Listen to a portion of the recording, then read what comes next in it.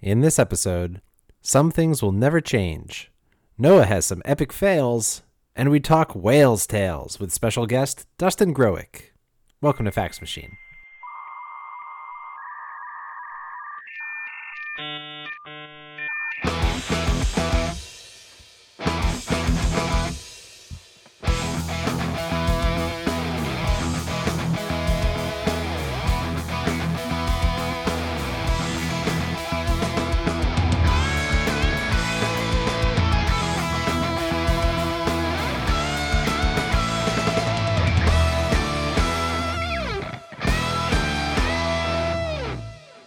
Hello, listeners. My name is Rob, and I'm here virtually alongside my co-hosts Noah. Hello. And Em. Hi. The regular cast of Fax Machine, a podcast by and for people who are curious about everything, but especially the things that make them laugh. And joining us today for a very special episode, I am pleased to welcome our guest of prehistoric proportion, Dustin Growick. Welcome, Dustin. Yeah, I'm excited to be here. So Dustin is a museum consultant, science communicator, and the host of Dino 101 every Friday night. Dustin, it's a pleasure to have you. Listen, just right off the bat, I need to let everyone know you cannot tell any dinosaurs I'm doing this. The story I'm telling tonight does not have to do with dinosaurs. Oh, man. This may be a breach of contract with the dinosaurs. I'm not sure. But as long as everyone promises this stays between us, I'm happy to tell an incredibly excited story. And I'm excited to be here to tell it. If I were to see like a pigeon outside, I could tell them, right? Pigeons aren't dinosaurs. Why are you doing this to me, Noah? Why are you doing this right now? Noah, you know, can I curse? Am I allowed to curse? Absolutely. Oh, yeah. Yes. Okay, Absolutely. you know, gosh darn well, sir, that birds are dinosaurs. And so, yes, all those pigeons outside are also dinosaurs, which means do not tell them I am here. But I gotta say, I learned about the whole birds are dinosaurs thing with a very fun show that Rob mentioned you host called Dino 101 in the deep recesses of the pandemic when we were all in New York, just holed up in our apartments before any sort of like going back to work with social distancing. We were just in our apartments for months at a time. I would wake up roughly around 11:58 a.m. every day, just groggy, totally disoriented. And I would turn on your show, which at the time happened every single day for I think 50 straight days. Yeah, Oh that is facts. I'm laughing right now because I just assumed like tired and disgruntled was your brand. I didn't realize it was because you had literally just woken up.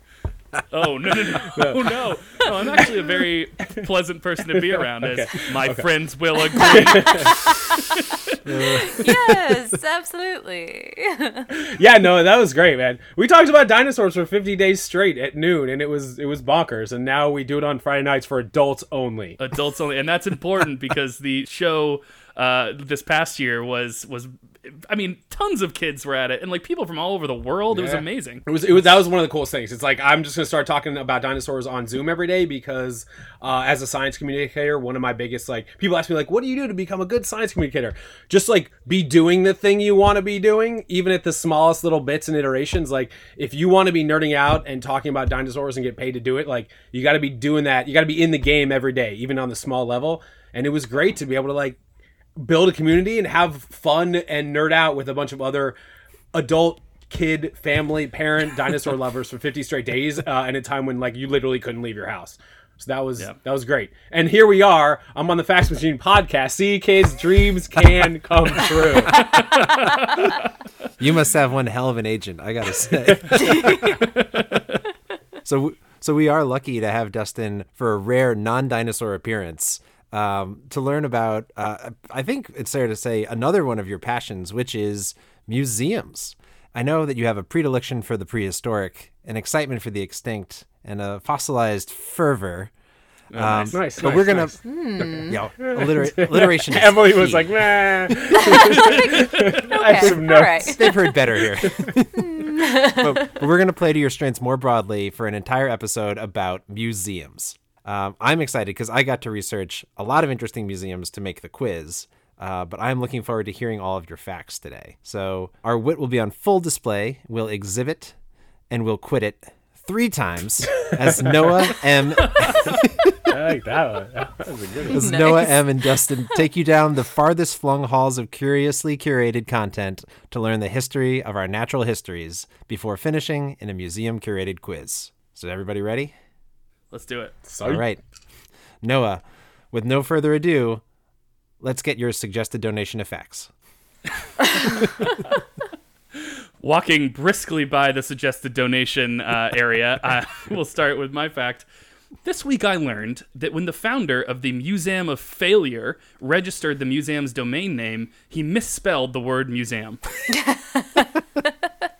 Whereas many museums feature the extraordinary, the great triumphs, or at least the profoundly influential aspects of culture and science and history, the Museum of Failure, which is located in Sweden, takes a somewhat different approach.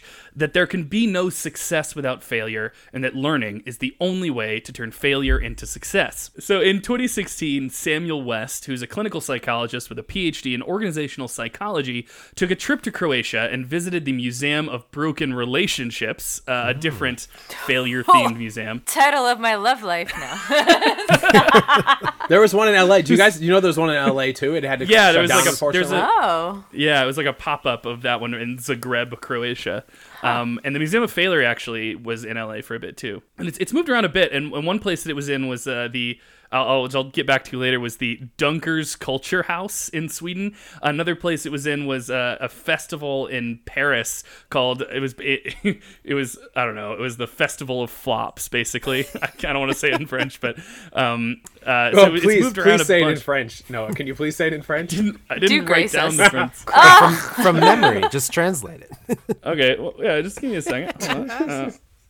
The quote Festival of Failures, or the Les Foirés Festival des Flops. That was worth it. I'm glad I could oblige. So basically, though, this is he went to this museum in Croatia called the Museum of Broken Relationships and was just inspired to take this idea of failure being constructive or even in some way like cleansing, and apply it to something he was interested in, which was specifically why some products fail while others succeed. So he set up this museum that for a time was located in Helsingborg, Sweden's Dunkers Culture House, which is an appropriate location for the Museum of Failure because for all of Dr. West's waxing poetic about like the utility of failure or whatever, this museum is basically just nonstop dunking on stupid products. That's all it is. I mean, I would love for there to be some sort of deeper academic goal, but it just doesn't live up to that. And I think what makes it so challenging to live up to that lofty academic goal is that some of these products are just so stupid and so dunkable that it makes it difficult to transcend how thoroughly dunkable they are. And you end up with just exhibits it's just a carnival of failures. Like, I mean, you have, for example, because during the pandemic they moved their exhibits online, so I can share some of these. Ooh. So one is a Harley Davidson perfume entitled Hot Road. No. And Apparently it smells like the sort of warm leather motorcycle seat. The seat, the part where your ass goes. if you bought that would be a real asphalt. Okay.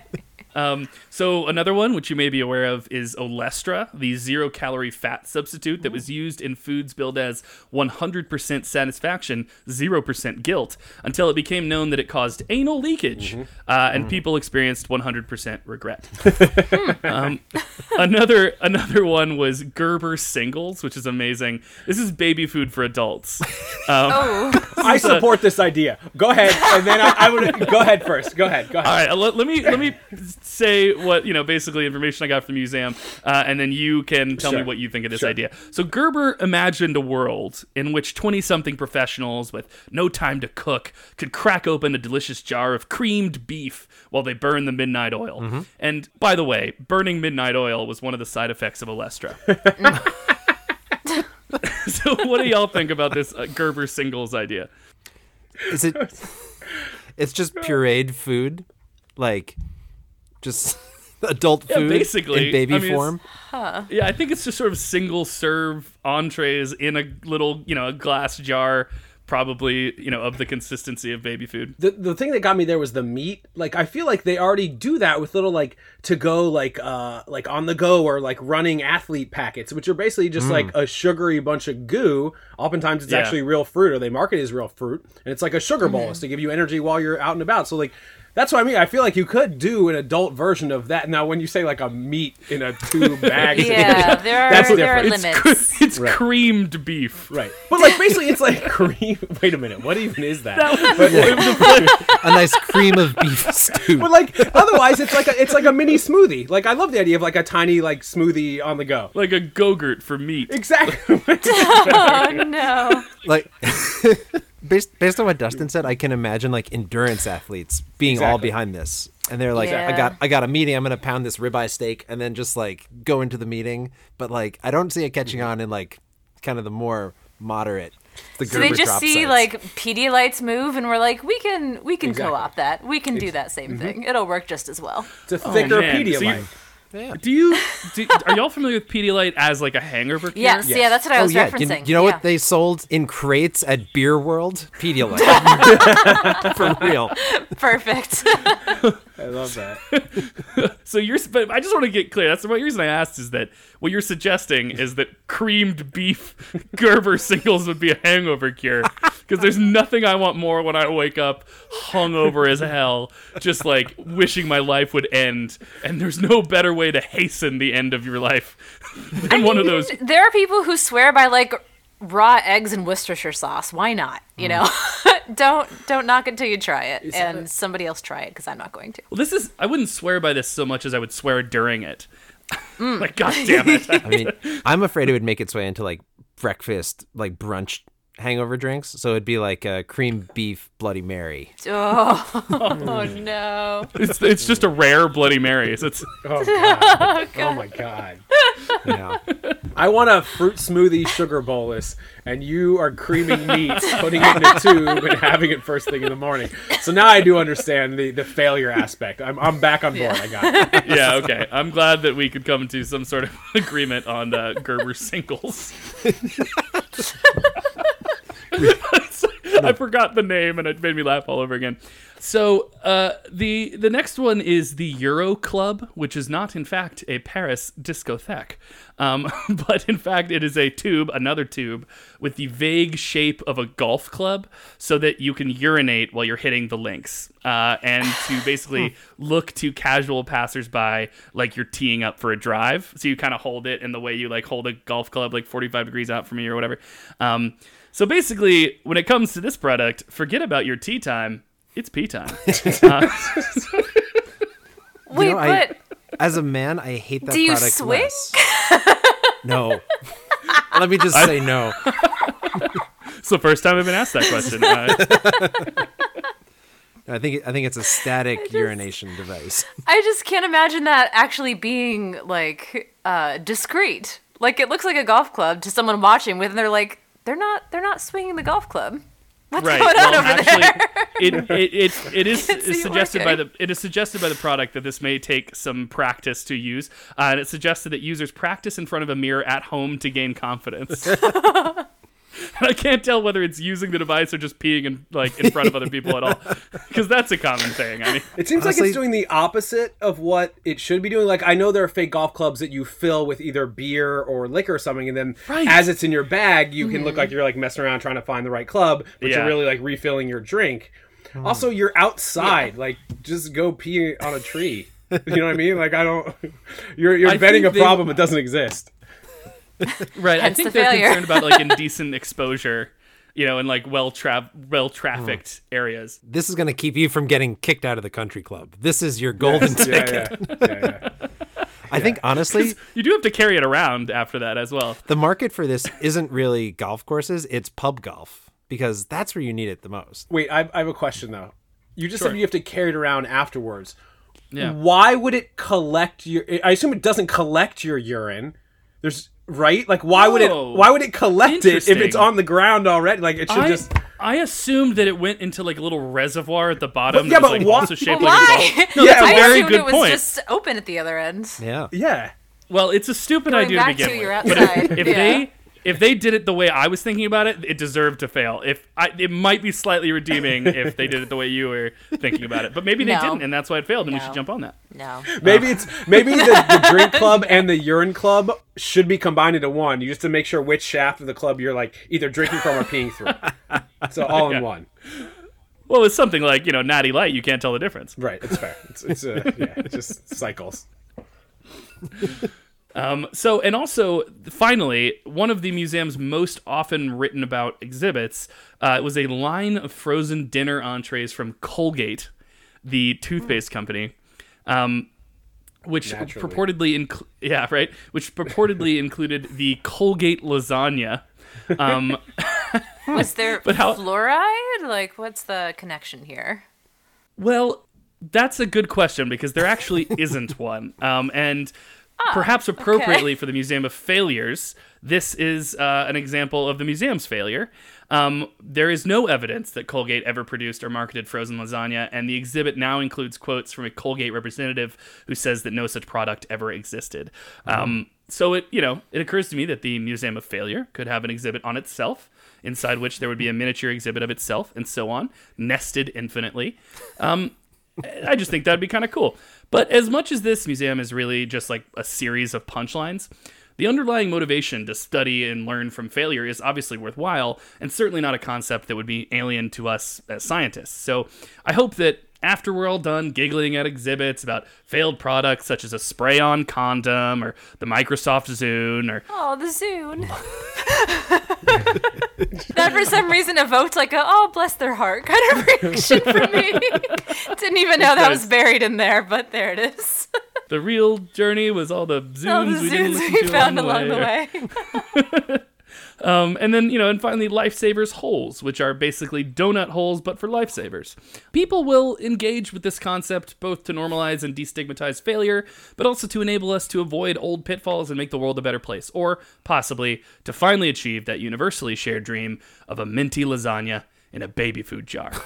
Wow. So wow. Can I say that I've used for this podcast before a book that I found in like the dollar rack at like a bookstore somewhere in the South, and it's called Worst Inventions, and at least three of my facts have been from this book, and I feel like it does as good of a job of collecting it, but I'm pretty sure one of the things you mentioned is in there. Is that right? Yeah, and it's in the other room, so I don't want to run and get it, but that was the book that gave us the plastic house, the Dicycle bicycle where the two wheels are side by side. And doesn't work. If you're trying to imagine how that works, it does not. Because it's basically a wheelchair, but there's nothing that prevents you from flipping over backwards. The wheels are really big, so you just spin in the middle. But I think there was like a counterweight, right? Didn't we talk about that? There was some sort of... Oh my god. Theoretically there was, and the pedals should have kept you, but like there's... Yeah, the physics the didn't prototype work out. tests were not positive. Also, in science, I think you may be familiar with the Journal of Negative Results. It was an actual journal. After 15 years, it was founded in like 2002. After 15 years, the Journal of Negative Results was shut down because it was deemed a failure. Oh, no. I thought you were going to say they published a retraction. Turns out this is actually extremely significant. It's like pulled and republished in Nature.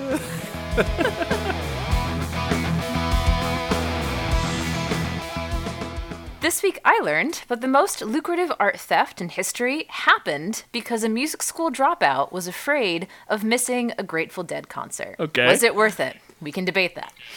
So this fact comes from my love for the Isabella Stewart Gardner Museum.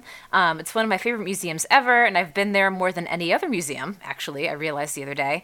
And it's also the site of a famous and still unsolved art heist that happened back in 1990. And this also comes from my recent viewings of Netflix's seemingly burgeoning genre of foreign language heist shows. I don't know if you guys have seen these, but like Lupin and Money Heist, I've been all over them lately. I love Lupin. Yeah. Oh my god, same. Dude, so good. But needless to say, they've been leaving me feeling a little heisty. So I figured to delve into that for my fact. But first about the museum at the center of this. So have you guys been there, first of all? No. Yeah, totally. You have. I have actually not. Yeah. I've been to hundreds of museums, and this is in my like top 5 I've heard is amazing that I have not been. So it's incredible. Get me incredibly pumped about it, and I won't even tell my story. I'll just leave and go to the museum. Beautiful. Oh my gosh, dude. Okay, well, I have a whole like description type thing for in case you guys hadn't been and for our viewers. So buckle in and let me know if by the end of this if it bumps from like your top 5 to your top 1. Okay. So to set the scene, imagine yourself wandering through the Fenway in Boston in like the middle of March. During which it's icy and muddy and squidgy, and it's just this icky expanse that's made only slightly bearable because the extremely aggressive geese that usually terrorize the area still have yet to return for the spring. Like, don't mess with them. They're evil. Just regular Boston. Yeah, I get it. Yeah. There you go. But finally, you make your way out of this just generally very bleak place and stumble upon a mansion styled after a Venetian Renaissance palace, completely unlike any other building around it, with lots of chimneys and a terracotta tiled roof. And then you enter it to find it filled to the brim with paintings, tapestries, fine furniture, sculptures, letters from a menagerie of writers and composers and thinkers. And objectively, it's a lot to take in, but it's also sort of fantastical. In that as you wind your way through all the rooms, there's nary a spot on the walls or floors that lacks something curious on it. And then as you settle for a moment in the courtyard, this warm, airy space at the center of it all, surrounded by palm fronds and tropical flowers and the gentle gurgle of fountains, you're struck by the thought that outside, it's still March in Boston, and you can't imagine how this place exists in that one. That's the Isabella Stewart Gardner Museum. It's at once chaotic but dreamy, cluttered but sumptuous, less a museum and more the estate of some worldly, eccentric, distant great-aunt, which actually describes Isabella Stewart Gardner herself pretty well. You've painted a picture that should be hung on the walls of the Isabella Stewart Gardner. Indeed. But I did want to talk a little bit about Isabella Stewart Gardner, the namesake of the museum, because she was a pretty interesting personality. So she was born to a wealthy family in New York City in the 19th century, and she was well educated, traveled, went to finishing school, typical 19th century rich people stuff. And at 20, she married an also wealthy guy named Jack Gardner and moved to Boston with him. So pretty early on in her marriage to Jack, she faced a number of personal tragedies. Their son died suddenly of pneumonia when he was 2. After a miscarriage, she was told by doctors that she couldn't have any more children. Her best friend died. And sort of as a consequence of all of that, she just became withdrawn and depressed and self-isolating, to the extent that her doctors suggested travel as a remedy. Again, 19th century rich people, shit. And it worked. Across her life, she traveled all over the world, keeping detailed scrapbooks and collecting art and artsy friends along the way, including people like John Singer Sargent and Henry James. So in Boston high society, she was known as an unpredictable, unconventional heiress/patroness/socialite, doing stuff that freaked people out, like showing up to the Boston Symphony Orchestra, wearing a headband with the words, "Oh, you Red Sox," just embroidered on it. Times, I guess, were much simpler back then, but also, go Sox. Wait, was that a pro Red Sox or anti Red Sox? Oh, Come on. I do like that a doctor recognized that the cure to her problem was to leave Boston.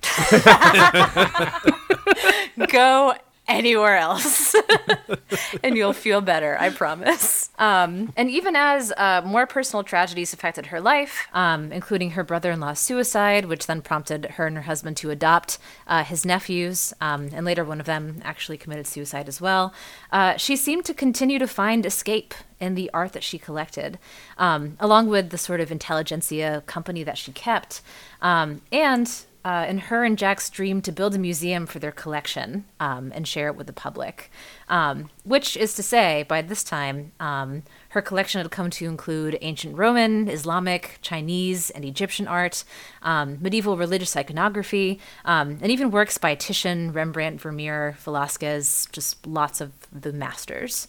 And also worth mentioning here as a pause, although she purchased her art abroad, like through a dealer, a lot of that art was looted originally. Some of it she smuggled into the country. On the premise, as was a thing back then, and I guess perhaps still a bit now, of saving it for people to view. That is to say, some of the ideas behind collecting this art were presumptuous at best, imperialist at worst, realistically both. Hashtag 19th century rich people shit. But necessary caveat to include here. So as I mentioned, Isabella and Jack had this dream to build a museum, and then suddenly he passed away. And even after that, she continued chasing after this dream, working closely with an architect in the design and construction of the Italianate mansion that would become the museum, taking up residence in its top floor, personally arranging the artwork, planning out the galleries. And after opening it to the public in 1903, she spent the rest of her life organizing lectures, performances, and concerts, creating a space that perfectly aligned with her vision for it, to share and celebrate art and knowledge, and even horticulture. So I guess appropriate that it's the Gardner Museum in all of its forms. And her determination to preserve her life's work in this museum even persists after her death. So in her will, she expressed the intent that the museum be preserved from the will itself for the education and enjoyment of the public forever, and also included some very strict conditions for how her museum should be preserved, namely saying that nothing in it can be sold or taken away or moved. Otherwise, the collection and museum must be turned over to Harvard. And let's face it, they have enough, so let's not do that. But this very particular stipulation that the museum itself must remain unchanged from the way that she left it at the time that she died. That's so weird. Yeah, she was Sorry. very particular. But that's the reason why, when you visit the museum, you'll find little, incidental relics alongside the intentional ones, like broken thermometers and, kind of peeling wallpaper and just stuff that, can't be altered because she said so. It's also why in 2009, the Supreme Court of Massachusetts had to weigh in on whether a new expansion could be constructed to add gallery space and ultimately alleviate foot traffic that was hastening the deterioration of the original museum. The house was not built to accommodate the amount of visitors that now show up yearly. And fortunately, the court did rule that they could build a building, which is great. It's gorgeous and awesome and has gallery and performance spaces, and it was a good decision. And it's also why, when you visit, you'll see a bunch of eerie, empty frames mounted to the walls of the museum, because the frames themselves can't be removed, even though the art that they once held was, famously, in 1990. And now we get to the heist. So there's a heist? Oh yeah, I forgot there was a heist. I warned you this would be long, and I was very enthusiastic to tell it. But yes, we're at the heist, the moment we've all been waiting for. So it happened in the early hours of Sunday, March 18th, 1990. Two men dressed as police officers, spoiler, they were not, pushed the buzzer to be let into the museum on the premise they'd gotten word of a disturbance in the area. So the security guard on duty was Rick Abath, a recent Berklee College of Music dropout who let the officers in, and at their request called his coworker on duty to come down as well, and then stepped away from his desk, which was the turning point that basically made all of this happen, because at that desk was the panic button that he could use to alert the real police. His motivation for doing so was because one of the fake police officers, said that Rick looked familiar and speculated whether there was a warrant out for his arrest. And Rick was eager to dissuade these officers from that suspicion because, according to an NPR article describing a 2015 interview with Abath, when this came out many years later, in quotes, he was worried that if he was arrested on a weekend night, and this was Sunday morning, he would be in court until Monday, and he knew that he had tickets to that night's Grateful Dead concert in Hartford, and he didn't want to miss it by being in jail. You can imagine him getting tied up, and he's like, guys, seriously tonight? Oh, Grateful Dead are in town tomorrow. I would imagine that people who are into the Grateful Dead probably go to Grateful Dead concerts multiple times a week. That's their thing, right? Well, so here's the kicker. Speaking of which, so he did, even after a few hours later, getting found by the real police and untied and released, did still go to the concert that same night in Hartford. and actually wanted to go again to see the Dead on Monday night for their next concert in Hartford, but then saw all the headlines about the heist and was like, it might not look so good to just like be out of state for consecutive days after I was at the scene of a heist. I guess I'll come back and not see them 2 nights in a row. Not even for like the optics of him having been a security guard who failed, but for the the fact that it looked like he might have been a co-conspirator. That he was there and then just escaped state lines to go see the Grateful Dead. If there's any idea that you might be a flight risk or somehow attached to this crime, and your choice to go is to Hartford, like of all the places you could go to, you pick Hartford, you deserve to be in jail. Hartford be the Pirates' Cove of New England. Admittedly, in the vein of shitting on New England cities, there's not much going on in Hartford, so I feel like you could actually keep a low profile there and be okay. Wait as we one day learn that he was actually going to underwrite the art that he had stolen and see how much insurance money he could get for it. Because of the Hartford insurance. Yeah. God. That is a great just standalone fact, is that Hartford is like the insurance capital of America or something. Yeah.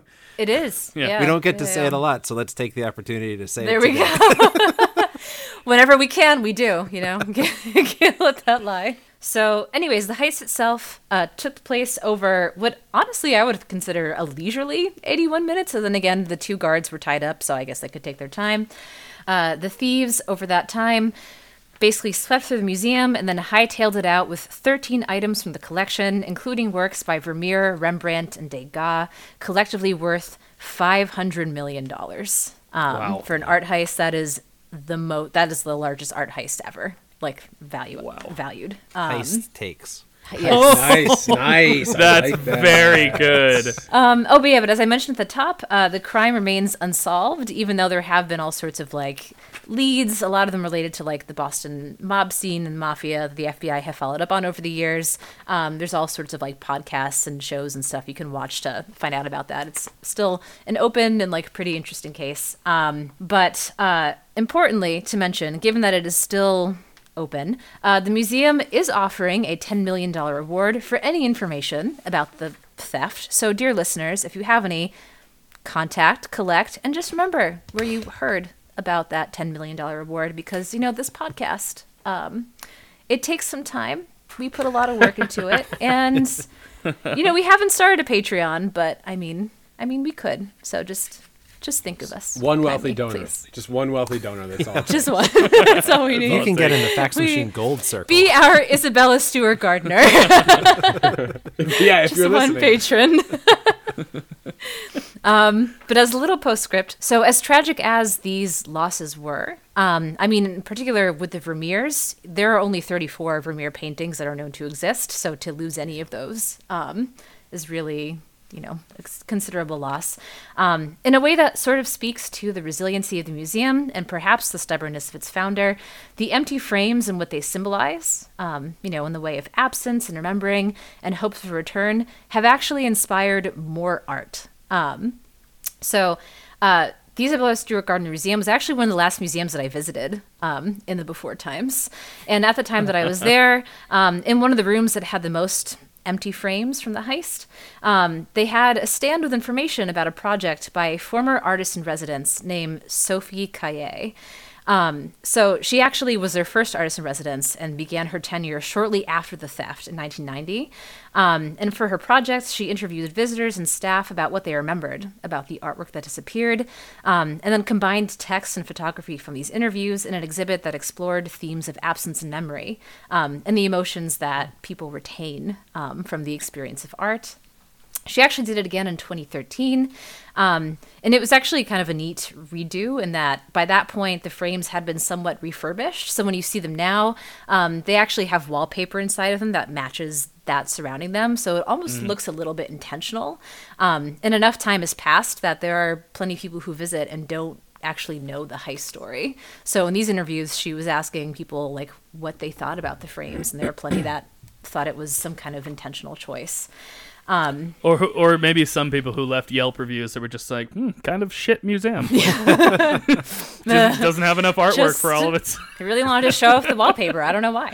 I mean, it was fine. Yeah, exactly. But in looking further, I noticed that actually quite a few previous artists in residence at ISGM or ISGM have derived inspiration and or worked those empty frames into their own work while they're at the museum. And they've even left imprints on the work of other artists, like jazz trumpeter Jason Palmer. So he was studying nearby at the New England Conservatory of Music when the heist happened, and recently composed an album of 12 pieces, each one dedicated to one of the stolen works, which he released last year in commemoration of the 30th anniversary. So all of this is to say that in thinking about this episode and that we'd be talking about museums, as we've all felt, I kind of had some of those feelings dredge up from the early pandemic times of just like, oh, I miss museums as places to retreat to and kind of escape reality and seek distraction or solace. And then they were shuttered because of reality, and it was like, oh, that's gone. But anyways, I just thought it was kind of interesting that even though, obviously the museum has been shaped by this heist and the loss of art, the idea that like the sort of permanence of these empty frames and the memory of that occurrence has actually generated more art.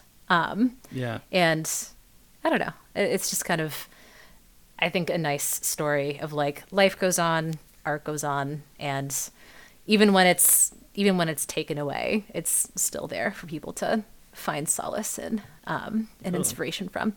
Yeah. And as like a dumb final side note, in looking into this, I also saw that in January of 2021, so a few months ago, the ISGM made another Heist Hall of Fame distinction as being the site of possibly the first reverse heist, if you were to call it one. Basically, in January, someone broke in again, smashed a glass door, didn't steal anything, but rather chucked a painting into the museum that they had stolen from a gallery down the street a few days prior.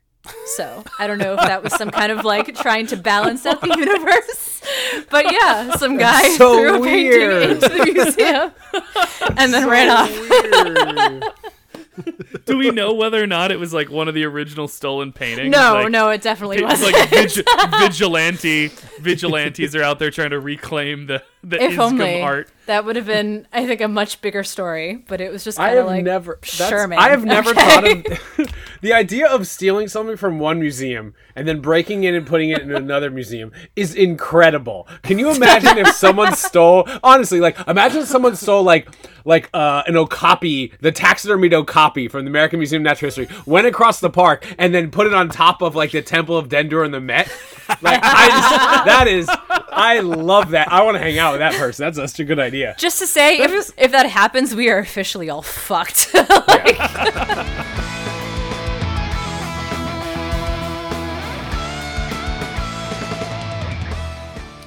So my fact is that we only very recently learned how the fuck whales evolve. So I don't know. Okay. Very recently. So like quick like evolutionary history of the planet lesson. So like everything that lives on land at one point lived in water. Like life first started evolving in water, and then around 500 million years ago something crawled up onto land, and now we have to pay taxes. So screw that guy. Right. But right.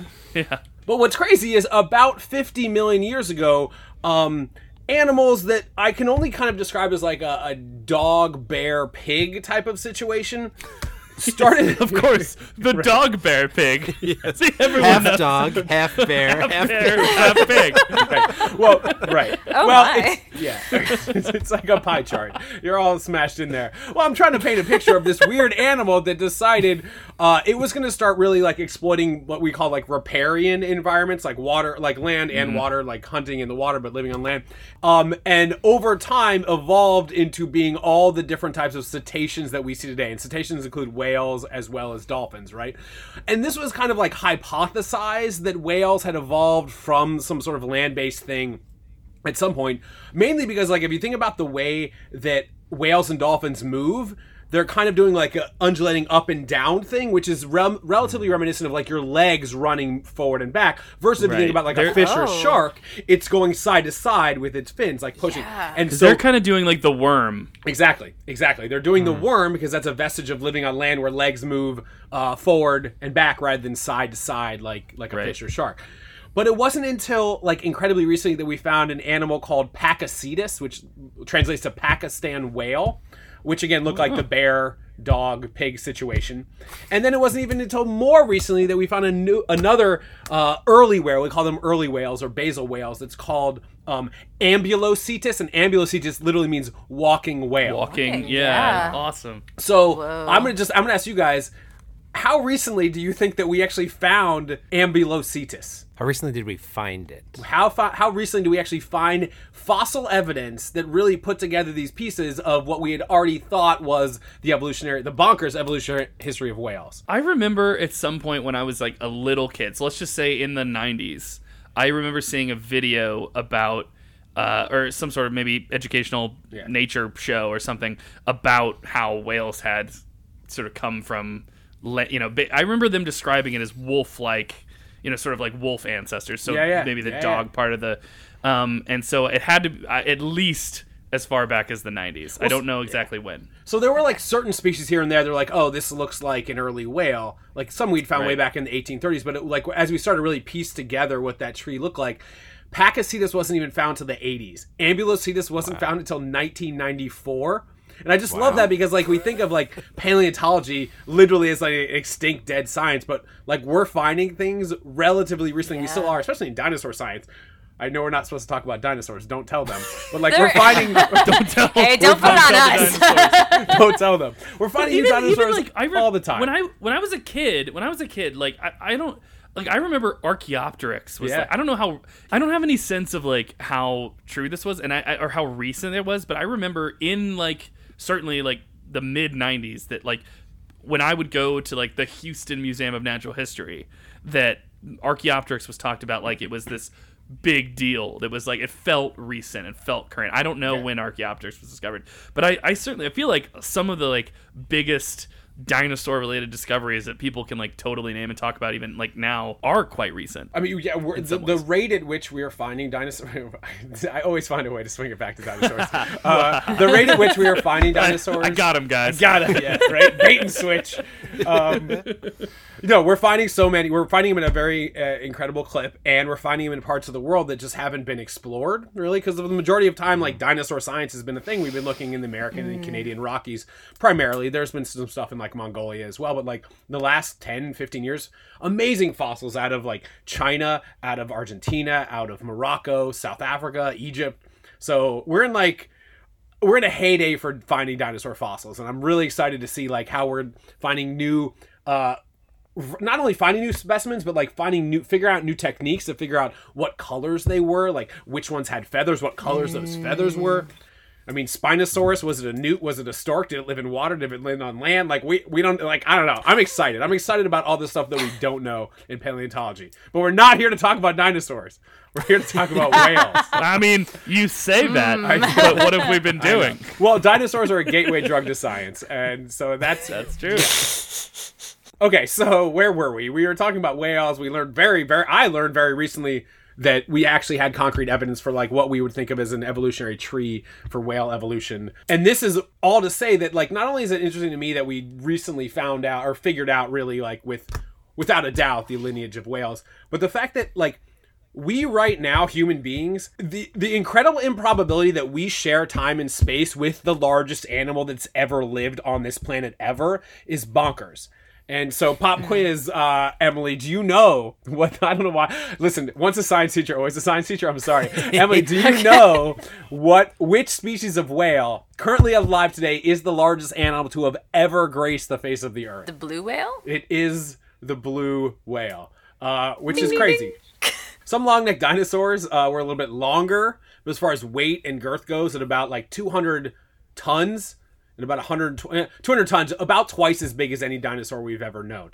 So cool, we're talking about whales. Obviously, I'm going to mention dinosaurs, but what does this have to do with the museums? Well, it just so happens that the largest animal to ever live is hanging from the ceiling at the greatest museum to ever exist, the American Museum of Natural History in New York City. Now, I assume that many people listening right now have been to the American Museum of Natural History. They've been to the Hall of Ocean Life, and if so, you can't miss it because it's, again, I don't know if you guys have noticed, but it's the largest animal that's ever lived, and it's hanging from the ceiling, right? So you go into this hall, and you're standing under what I just mentioned was 200 tons. It's about 122 feet long, which sounds kind of scary at first until you recognize that the whale hanging at the American Museum of Natural History is not an actual taxidermied blue whale, because most of the stuff in not just this room, but like any museum that has aquatic animals and aquatic life, those are usually not taxidermied, because aquatic life, like, you can't preserve it the way you can mammals that live on land or birds, just because like it's so used to moisture that you can kind of like taxidermy using weird different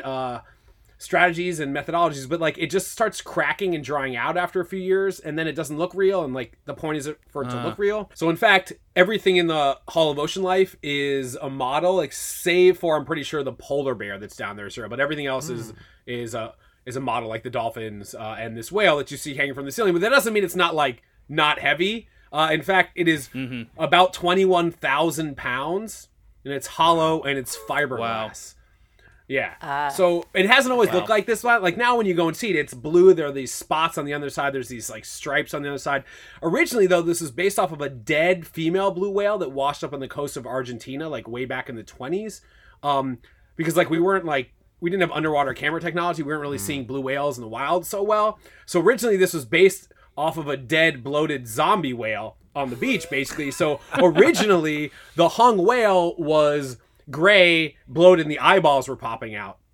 Right. Ooh. So over the last couple, or I guess about a couple decades at this point, they pushed the eyeballs back in, give it in this nice blue color, put the stripes and spots on the bottom, and here's your next mission, seek and find, next time you're at the museum. If you stand under it and you look up, in about the midsection, 2/3 of the way from the tip down to the tail, you'll see kind of like a little spot, big spot, I'm throwing up air quotes, big spot, because whales are also mammals. No, I don't know why I've turned this into a pop quiz, but you know what spot that might be if we're also mammals? Right in the middle of their body. Mammary. No, not their boobs, not their whale boobs. Umbilical there cord. You go. There's a belly button. The goddamn whale has a belly button. Sorry. I was thinking about, because the whale nipples are interesting as well. Are they? And I was just thinking about how there's good blind date conversation. I'll say it proudly. Yeah, look, I'm not afraid to say it. I think whale nipples are interesting, and they are, and it's because they stand don't in your have truth, like Noah. It's okay. Listen, I will stand on the peak of the tallest mountain and say to anyone who will listen that the whale nipple is an extraordinary nipple, and let me tell you why. And it's because they aren't like nipples per se. They're sort of like these like slits that and then their milk is sort of this like viscous substance, because you wouldn't want it to like diffuse away in water. And so they just kind of like the baby whale's calves, I guess, right? Yep. They just kind of go up and get this sort of very high fat, very viscous substance that is like adapted to their environment. And I think that is worthy of a lengthy diversion about how well nipples of whales are adapted to their environment. And I will fight anyone who dares to deny that. Okay. I'm convinced. I'm happy to just heard that. So thank you, Noah. Oh boy. No, it's when you describe the nipple as like long, like a long slit. Now it's like I'm thinking of like two butt cracks on its chest, like not. Okay. All right. Ask me again. What was I about to say? What was I saying? Including, and here's a pop quiz for you, Emily or Noah, or anyone who wants to take this. They added a detail that we share with the largest animal that's ever lived, because we are all mammals. A detail about like halfway down their body, the midsection, just a little kind of like spot. Any guesses? Emily, do you know? Because I certainly don't. I'm not referring to nipples. Could it be a belly button? It is, in fact, a belly button, which is the cutest touch. I love that they went back. That's Yeah, so I love cute. that they went back and added a belly button to make it more realistic, which is great.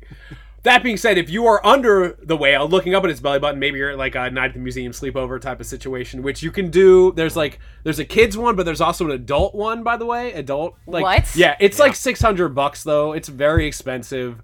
And I've heard from a couple different guards that like their main job really during these is to just yeah, you already know where this is going. Is to make sure people aren't like sneaking out to have sex in different parts of the museum. But to be fair, if I'm spending $600 to spend the night at the museum, well, actually now, what hall would I want to bone in? That is a very important question. I have not considered. Ooh. We're gonna make this a Twitter poll for this episode. Yeah, that's Absolutely. all right. If you go up to the second story in the Hall of Ocean Life, there's actually 2 floors. If you go up to the second floor, I think you get a good like panoramic, full length view of the whale. Now, how this thing is actually hung is a great story in of itself, because when this was mounted in the 1960s, it was done by a man named Lyle Barton. He was a curator of the Hall of Ocean Life. And Lyle was like, yo, listen, I've been in natural history museums before. I've seen whales at natural history museums. They're either like a straight skeleton on the floor. Sometimes they even flesh them out, but it's just like kind of a straight, like slinkied out whale.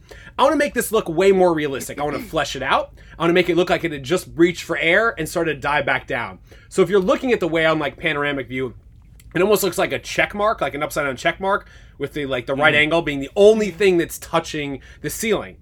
And you'll notice on that ceiling there's these iron beams that like crisscross the roof. And those are actually acting as the scaffolding for all the iron beams that hold up this 21,000 pound whale, because it's only attached to that one spot where just behind the dorsal fin, the back hip, like the hips of the whale hit the ceiling. There's a pole that comes out of those iron beams. Another iron beam comes out of the ceiling right there and then splits. So you have an iron beam that goes the length of basically like 2/3 of the way back, all the way to its tip of its nose, and then towards the backside.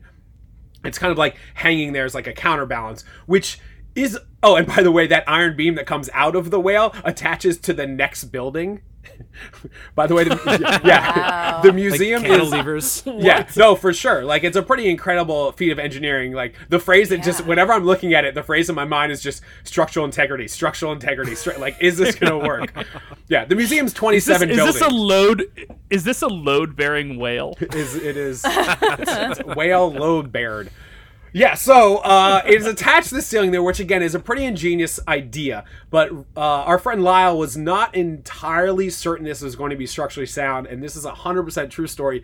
For the last week before the big unveiling to the museum trustees, like this new hall, the new whale hanging from the ceiling, Lyle Barton had a wooden stick cut that measured the exact distance from the tip of the whale's nose to the floor. So if you're in this hall, the tip of the whale's nose is about 15 feet up. Like, you got to be basketball player, NBA, to be able to jump up and touch it. But it's about 15 feet. So he had a wooden stick cut that measured the tip from the tip of his nose to the floor. And every morning, the first thing he would do that last week was come in and he would put the stick there between the tip of the whale's nose and the floor, because he was wanting to make sure, like, if it fit snugly, the whale wasn't sagging at all. Right? He wasn't afraid that it was just going to like rip out of the ceiling. He thought maybe the weight was going to bend the iron. It's a really weird way to test it. His crew thought this was a weird way to test it as well. So they decided to prank him. So after he left work each day that week, they would dip the wooden stick in glue and just a little bit of sawdust, right? So if you keep adding sawdust, the stick gets incrementally longer each day. Friday eventually comes around. He comes in the morning, tries to put the stick there, and it won't fit. He's like, oh my God, I'm going to kill everyone. I'm ruined. No. But then his crew's like, don't worry about it. We're pranking you. No big deal. And he's like, this is great. Thank you for pranking me, because I'm going to use this same prank on the trustees. So they have museum events. They have huge galas and events in this room all the time. Like, I don't know how much it costs, but I need to look into, if I wanted to throw a party in that room under the whale, how much it would cost to rent. You guys are coming to the party, right? Oh, for sure. Oh, yeah, absolutely. Yeah. Okay, good. Because the whale's still there. Okay, so backtrack. So they're having the party, and it looks like to all the nice people, like the big museum bigwigs and the trustees, their finest attire, banquet tables on the whale, everyone's all dressed up. See, I imagine they're in monocles because it's the 60s. I don't know why. Maybe not. Obviously. They came right why from not? the opera, and now they're here for the whale. Right, exactly. If there's a single piece of like accoutrement that is associated with the 60s, it is the monocle. Listen, It's just the like, if you look at pictures of like classic Woodstock, what you're gonna see is just a lot of people with peace signs. You know, Jimi Hendrix with a monocle, Janis Joplin, of course, monocled. This is a different class. This is a different societal class, Noah. Okay. These are people who think they are the Monopoly man. They've got monocles. They've Or got Mr. Peanut. ridiculous Can go either suits. way. So, all right. So all these maybe monocled people, maybe not, are under the whale. It looks like now I'm picturing a whale with a monocle. That is not. That would be an amazing Selling you prank upstart to, like, caviar. for today. I have to say, I'm now expecting this future party to feature a monocle on the whale. Oh, just definitely. to say, really my God. class the place up. Did Charlie the tuna have a monocle, or he had like full thick rimmed glasses? He did. He had a Buddy Holly getup. Yeah, what I recall, and like the hat, and yeah. Yeah. Wrong You're talking about the eyewear, wrong Starkiss fish. guy, right? Was it Yeah, Charlie. Starkiss, right? Yeah. Yeah. Not Chicken of the Sea, because there are no Chicken of the Sea. Anyway. Right. Right? Chickens are dinosaurs, Dustin. Chickens are dinosaurs. So there are no chickens of the sea, because one of the really, for me, the reason why dinosaurs were able to be so successful is because they completely abandoned life in water and lived solely on land. That's why every dinosaur ever has their legs straight down under them, so they can move quickly and efficiently on land. Versus the thing about an alligator or crocodile, still spend some time in water. Land legs spread at the side makes sense for moving water side to side. Dinosaurs are like, screw that, we're going on land to take over. Look at me now, and by me I mean Right. goddamn it. Counterpoint. Yeah. Whales also on land. We're like, fuck this. We're going back. Who's still around? That's true. It's true. It's true. And Dustin, so that's your description right there. That's why plesiosaurs aren't dinosaurs, right? Exactly. No dinosaur ever. Well, And also why Spinosaurus isn't a dinosaur. okay. All right. Because Spinosaurus is a dinosaur. We just have no. It's just really weird and enigmatic. Maybe it spent time hunting in water. We don't know. I don't know. but takeaway here is hips don't lie. The hips, exactly. Ooh. It's all about the hip. Where were we? Potentially Monocled is a good name for a band, but also what was happening at this party when they unveiled the whale. Lyle Barton, he was there. He's ready to show off his whale hanging from the ceiling, but it looked like the stick, the wooden stick, was an integral part of the support system. So Lyle's up at the front of the room giving a speech. Mid-speech, he takes a bottle of champagne, knocks the stick out. Supposedly, according to lore, people were gasping and like fainting and like diving under their tables, which makes very little sense because like a table is not going to protect you from 21,000 pounds falling from the ceiling, but you do you. But clearly it hung, and it's been hanging ever since, which is incredible, again, for the largest animal to ever live. Like, their heart is the size of a Corolla, their eyeball is the size of a basketball. I should have mentioned this is a female blue whale. By the way, male did okay, good, because male blue whales at about 8 to 12 feet long have the largest penises in the animal kingdom, but you could still say she's pretty well hung from the ceiling. I would say so. So that brings us to the last section of today's show. That is our museum quiz.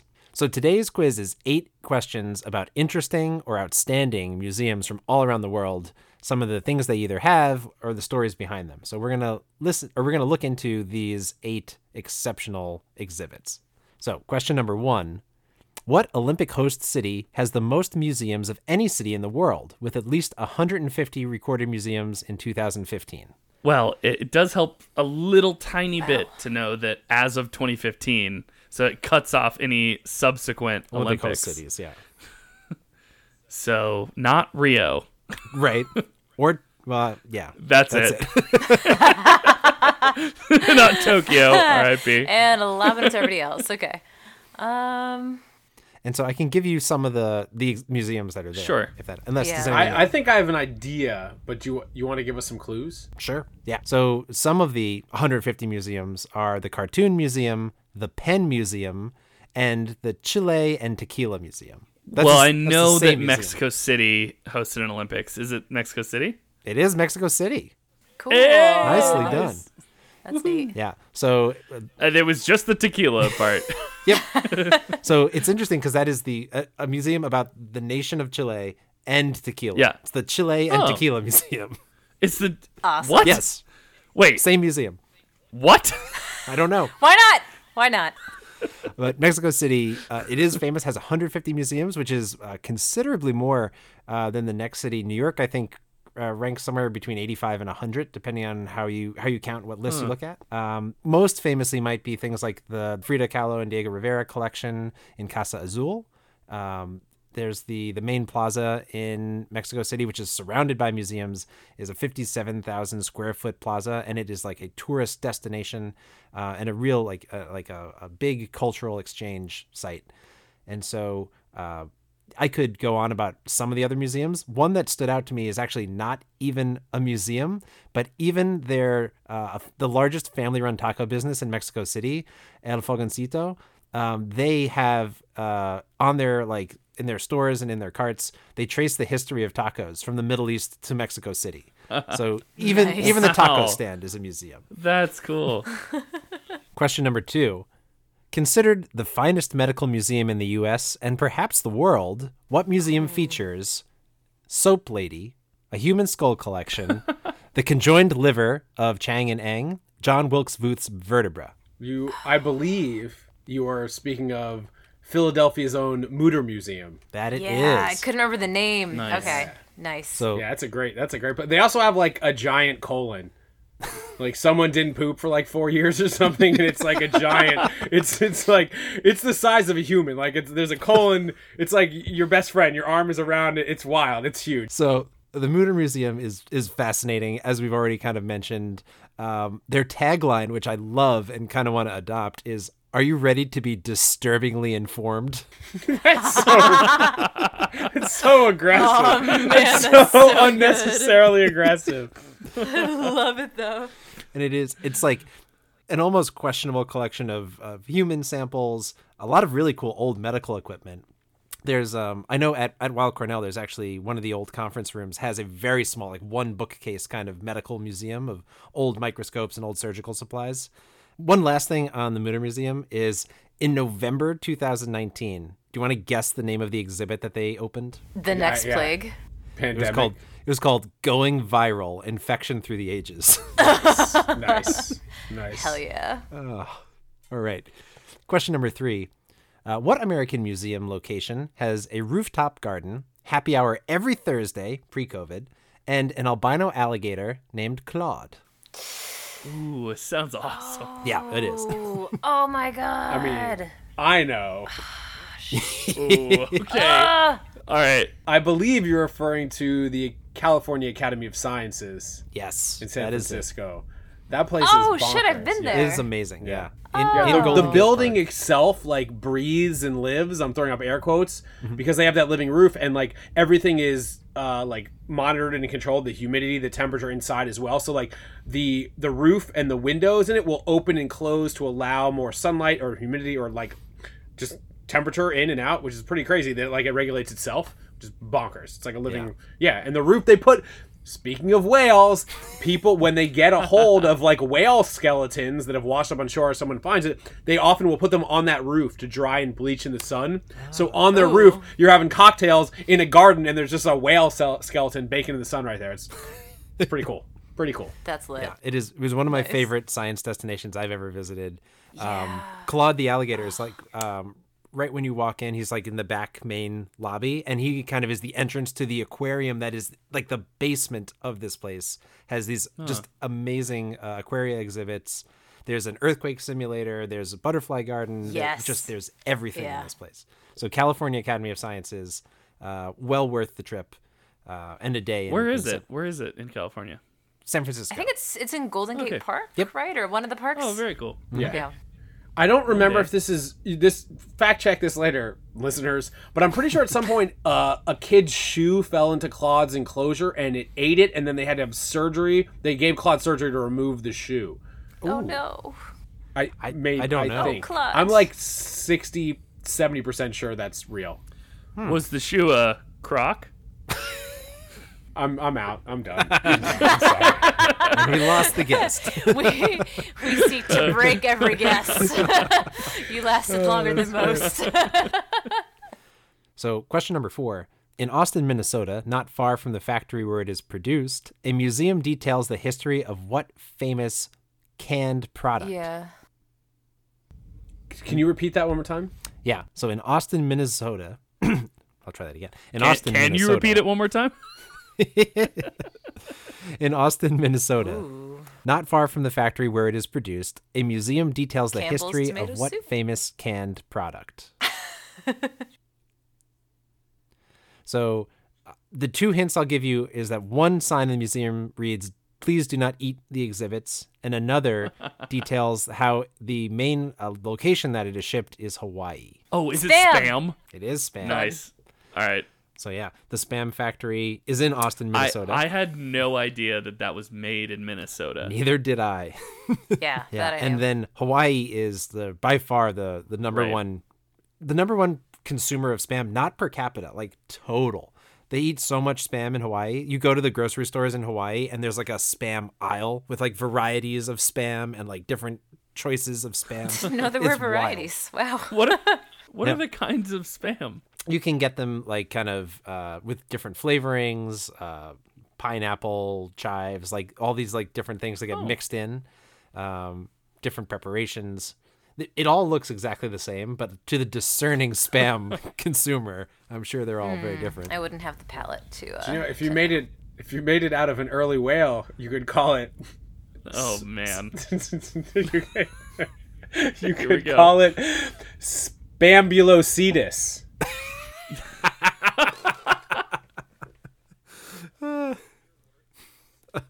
Nice. Question number 5. Several times a year, what New York City museum, the largest in the world of its discipline, releases its holdings from its collection for actual commercial use? Oh, interesting. The largest museum in the world of its kind releases its holdings for For actual commercial use. So it commercial use. it would be like having a blender museum and then like a couple days a year being like, y'all can take our blenders. Rent out all Yeah. the blenders. Yeah. It's not like the Museum of Sex or One day a year, we lend out all the dildos. Signed quite a waiver on that rental. that's where they come from. No. I love this question. Love this question. Yeah, It's a this good is one. cool. It's a good one. So there's a museum in New York, and it's like of its kind. It's bigger than any other one. It has more in the collection than any other kind of its kind in the world. And then once a year, people can basically take the collection out and use it.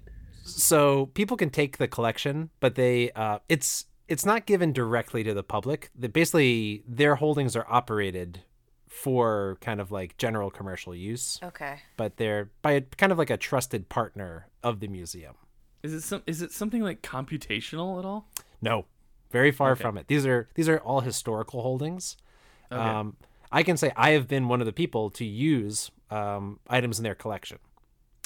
Is it bones? No, that would be a Oh. good guess for me. So the other hint, which actually won't help Dustin much, is that not bones, but it is a thing that I and my family are very interested in. Trains. I was actually really. Is it train? Is it the It is transit trains. museum? I was Yes. thinking it's transit museum. It's the transit museum. Is the New York City Transit How do Museum. you? Oh, so how do so people good. use? I don't understand that. Then how do people? So ahead. Well, all the subway cars are exhibits. well, so Well, there's that. That's cool. but historical subway cars from the 30s and 40s are kept in the museum. The tracks that lead them in and out of the museum are owned by the MTA, and the MTA has a habit of during the month of December running the holiday train. Yeah. And so it is a historical F It's train wonderful. that runs along the F line, and it actually serves people, bringing them station to station. It is fully equipped with all the original ads, Yep. like original political smear That's ads and cute. products. Yeah. And then I after was thinking of Christmas, something it that goes like back. you actually took out from the museum and used. Yeah. But this is so I get That's this. clever. And also That's awesome. like it seems cute, but then it's like, oh wait, the MTA is still operating on technology from like way too long ago. That this old And- shit you and- can just but- plug and play. It's completely But compatible. literally not just the museum. It's like Right. just the regular subway. The Should already MTA be the is a museum, museum. yeah. It's a transit museum. yeah. Yeah. I mean, the museum itself is in a disused station, but that station is hooked up and is identical To New to the York City. stations on either side. Yeah. That's awesome. The disused station is New York. Although, and like I can really go off on this one, but the MTA is a won't. conglomeration of now we got it. the MTA is 3 separate independent companies that used to operate subways around the city. The tracks are all the same gauge, but the width of the cars are not. So letter lines and number lines can't actually run in the same tracks because one will smash the Really? platforms. yeah. Wow. Fun. But the technology that controls them has been like still being updated. And so after there's that fatal Amtrak crash maybe about 8 or 10 years ago. I remember that, yeah. So everyone was like, we need positive track control to basically say whether or not tracks are clear. And the way that the subways are wired with all these different companies just kind of slapping down tracks and like not really worrying about how they integrated, it has taken 40 years to even move towards being able to do that. So the numbered lines have like how long it's going to be until your train reaches the station, because they were a little bit more linear. All the mess of lettered lines running out in Brooklyn and stuff, they're like, it's been an engineer's nightmare trying to make a system that can actually tell what train is on what track at what time. Right. Yeah. Question number 6. The Vent Haven Museum in Fort Mitchell, Kentucky contains the remains, in air quote, of vaudeville performer Champagne Charlie, along with over 900 others like Kenny Talk. What sort of museum is it?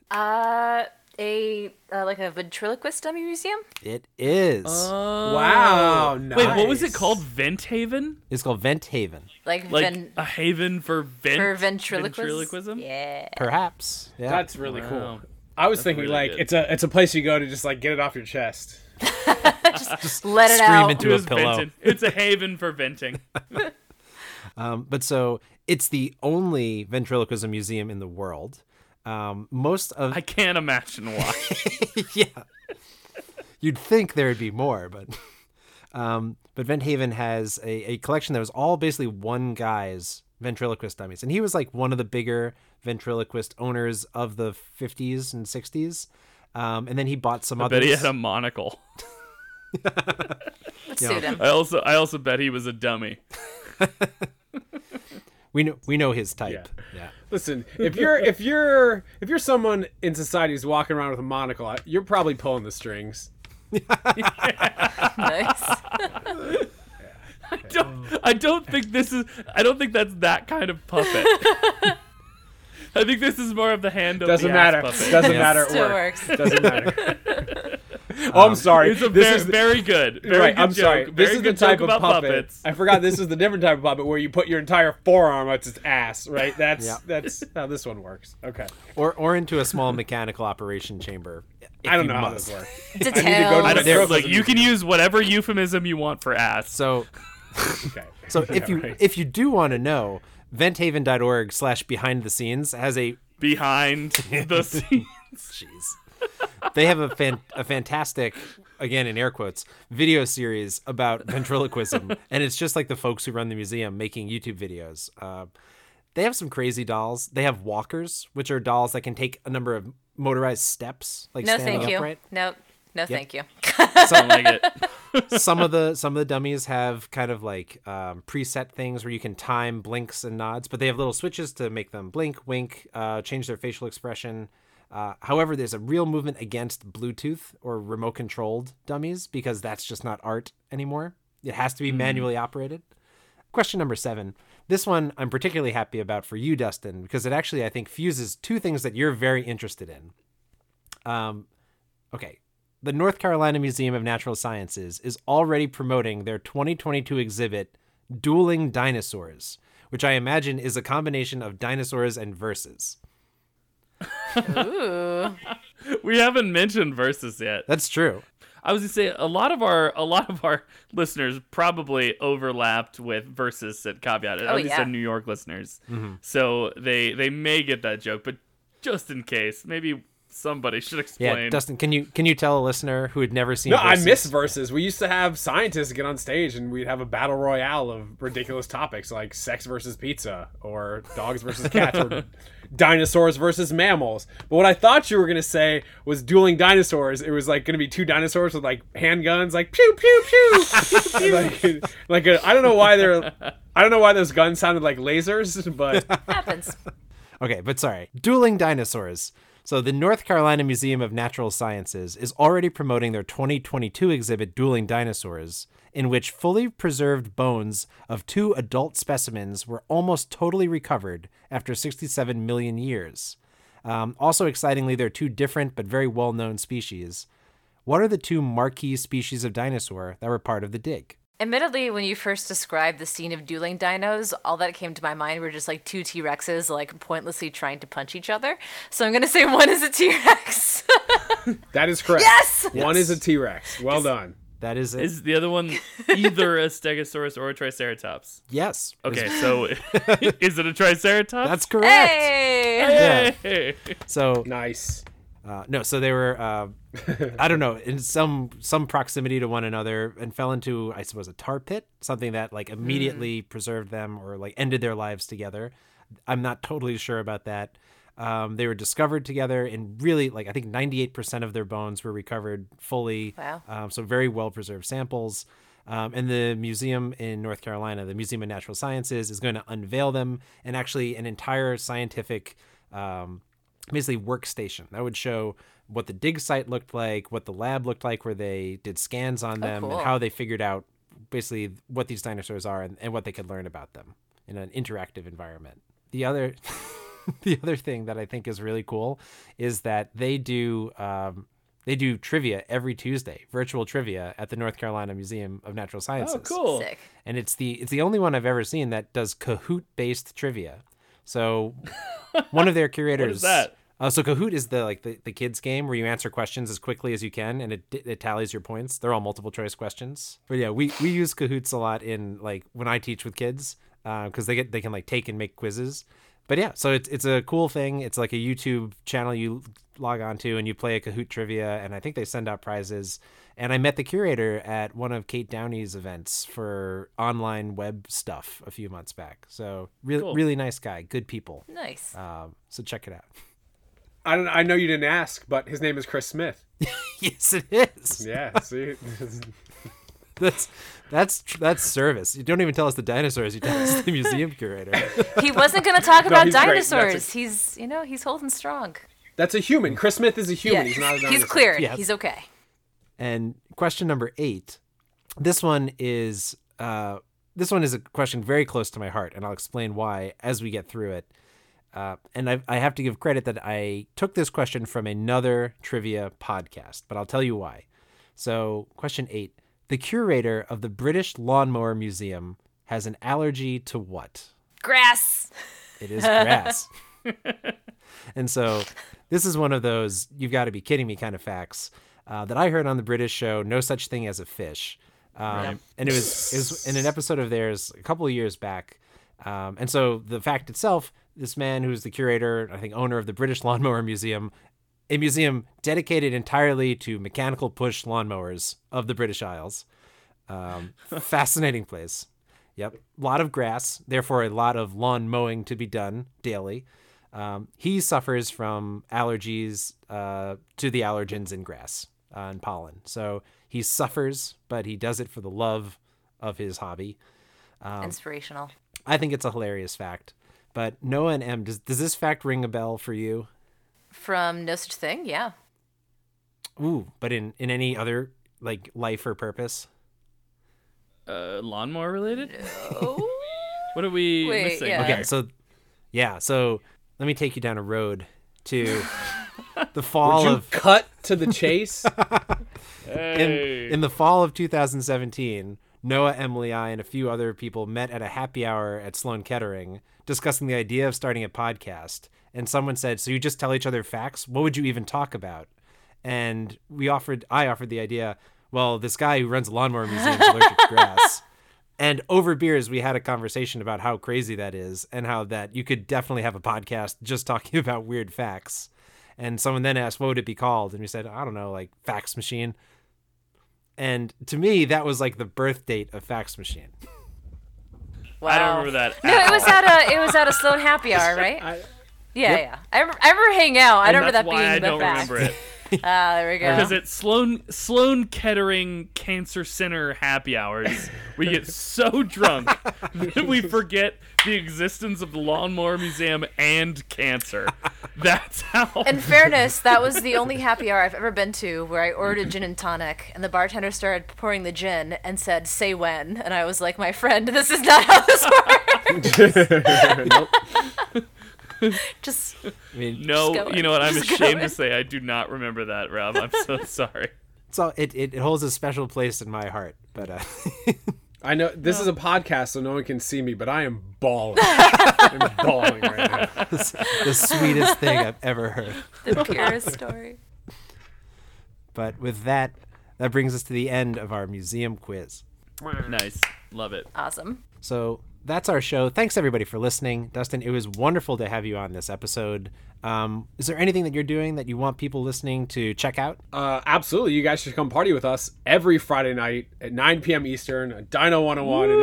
It is grown into be a ridiculous time, and I love it. So yeah, follow me on, my name's Dustin Growick. You can find me on Instagram or Twitter, and I post about it and dinosaurs probably more than any grown man should. This has been a ton of fun. What? Wait a minute. You're interested in dinosaurs?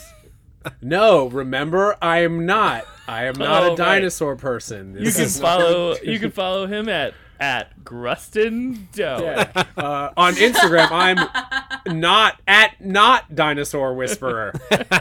That's just in case you're interested, he is at Dinosaur Whisperer on Instagram. Yeah, and Dustin Growick on Twitter. Follow me and come to Dino 101. It's gonna be great, I promise. I will be there. I'm very eager for anyone who listens to me here so they can see my haphazardly drawn dinosaurs.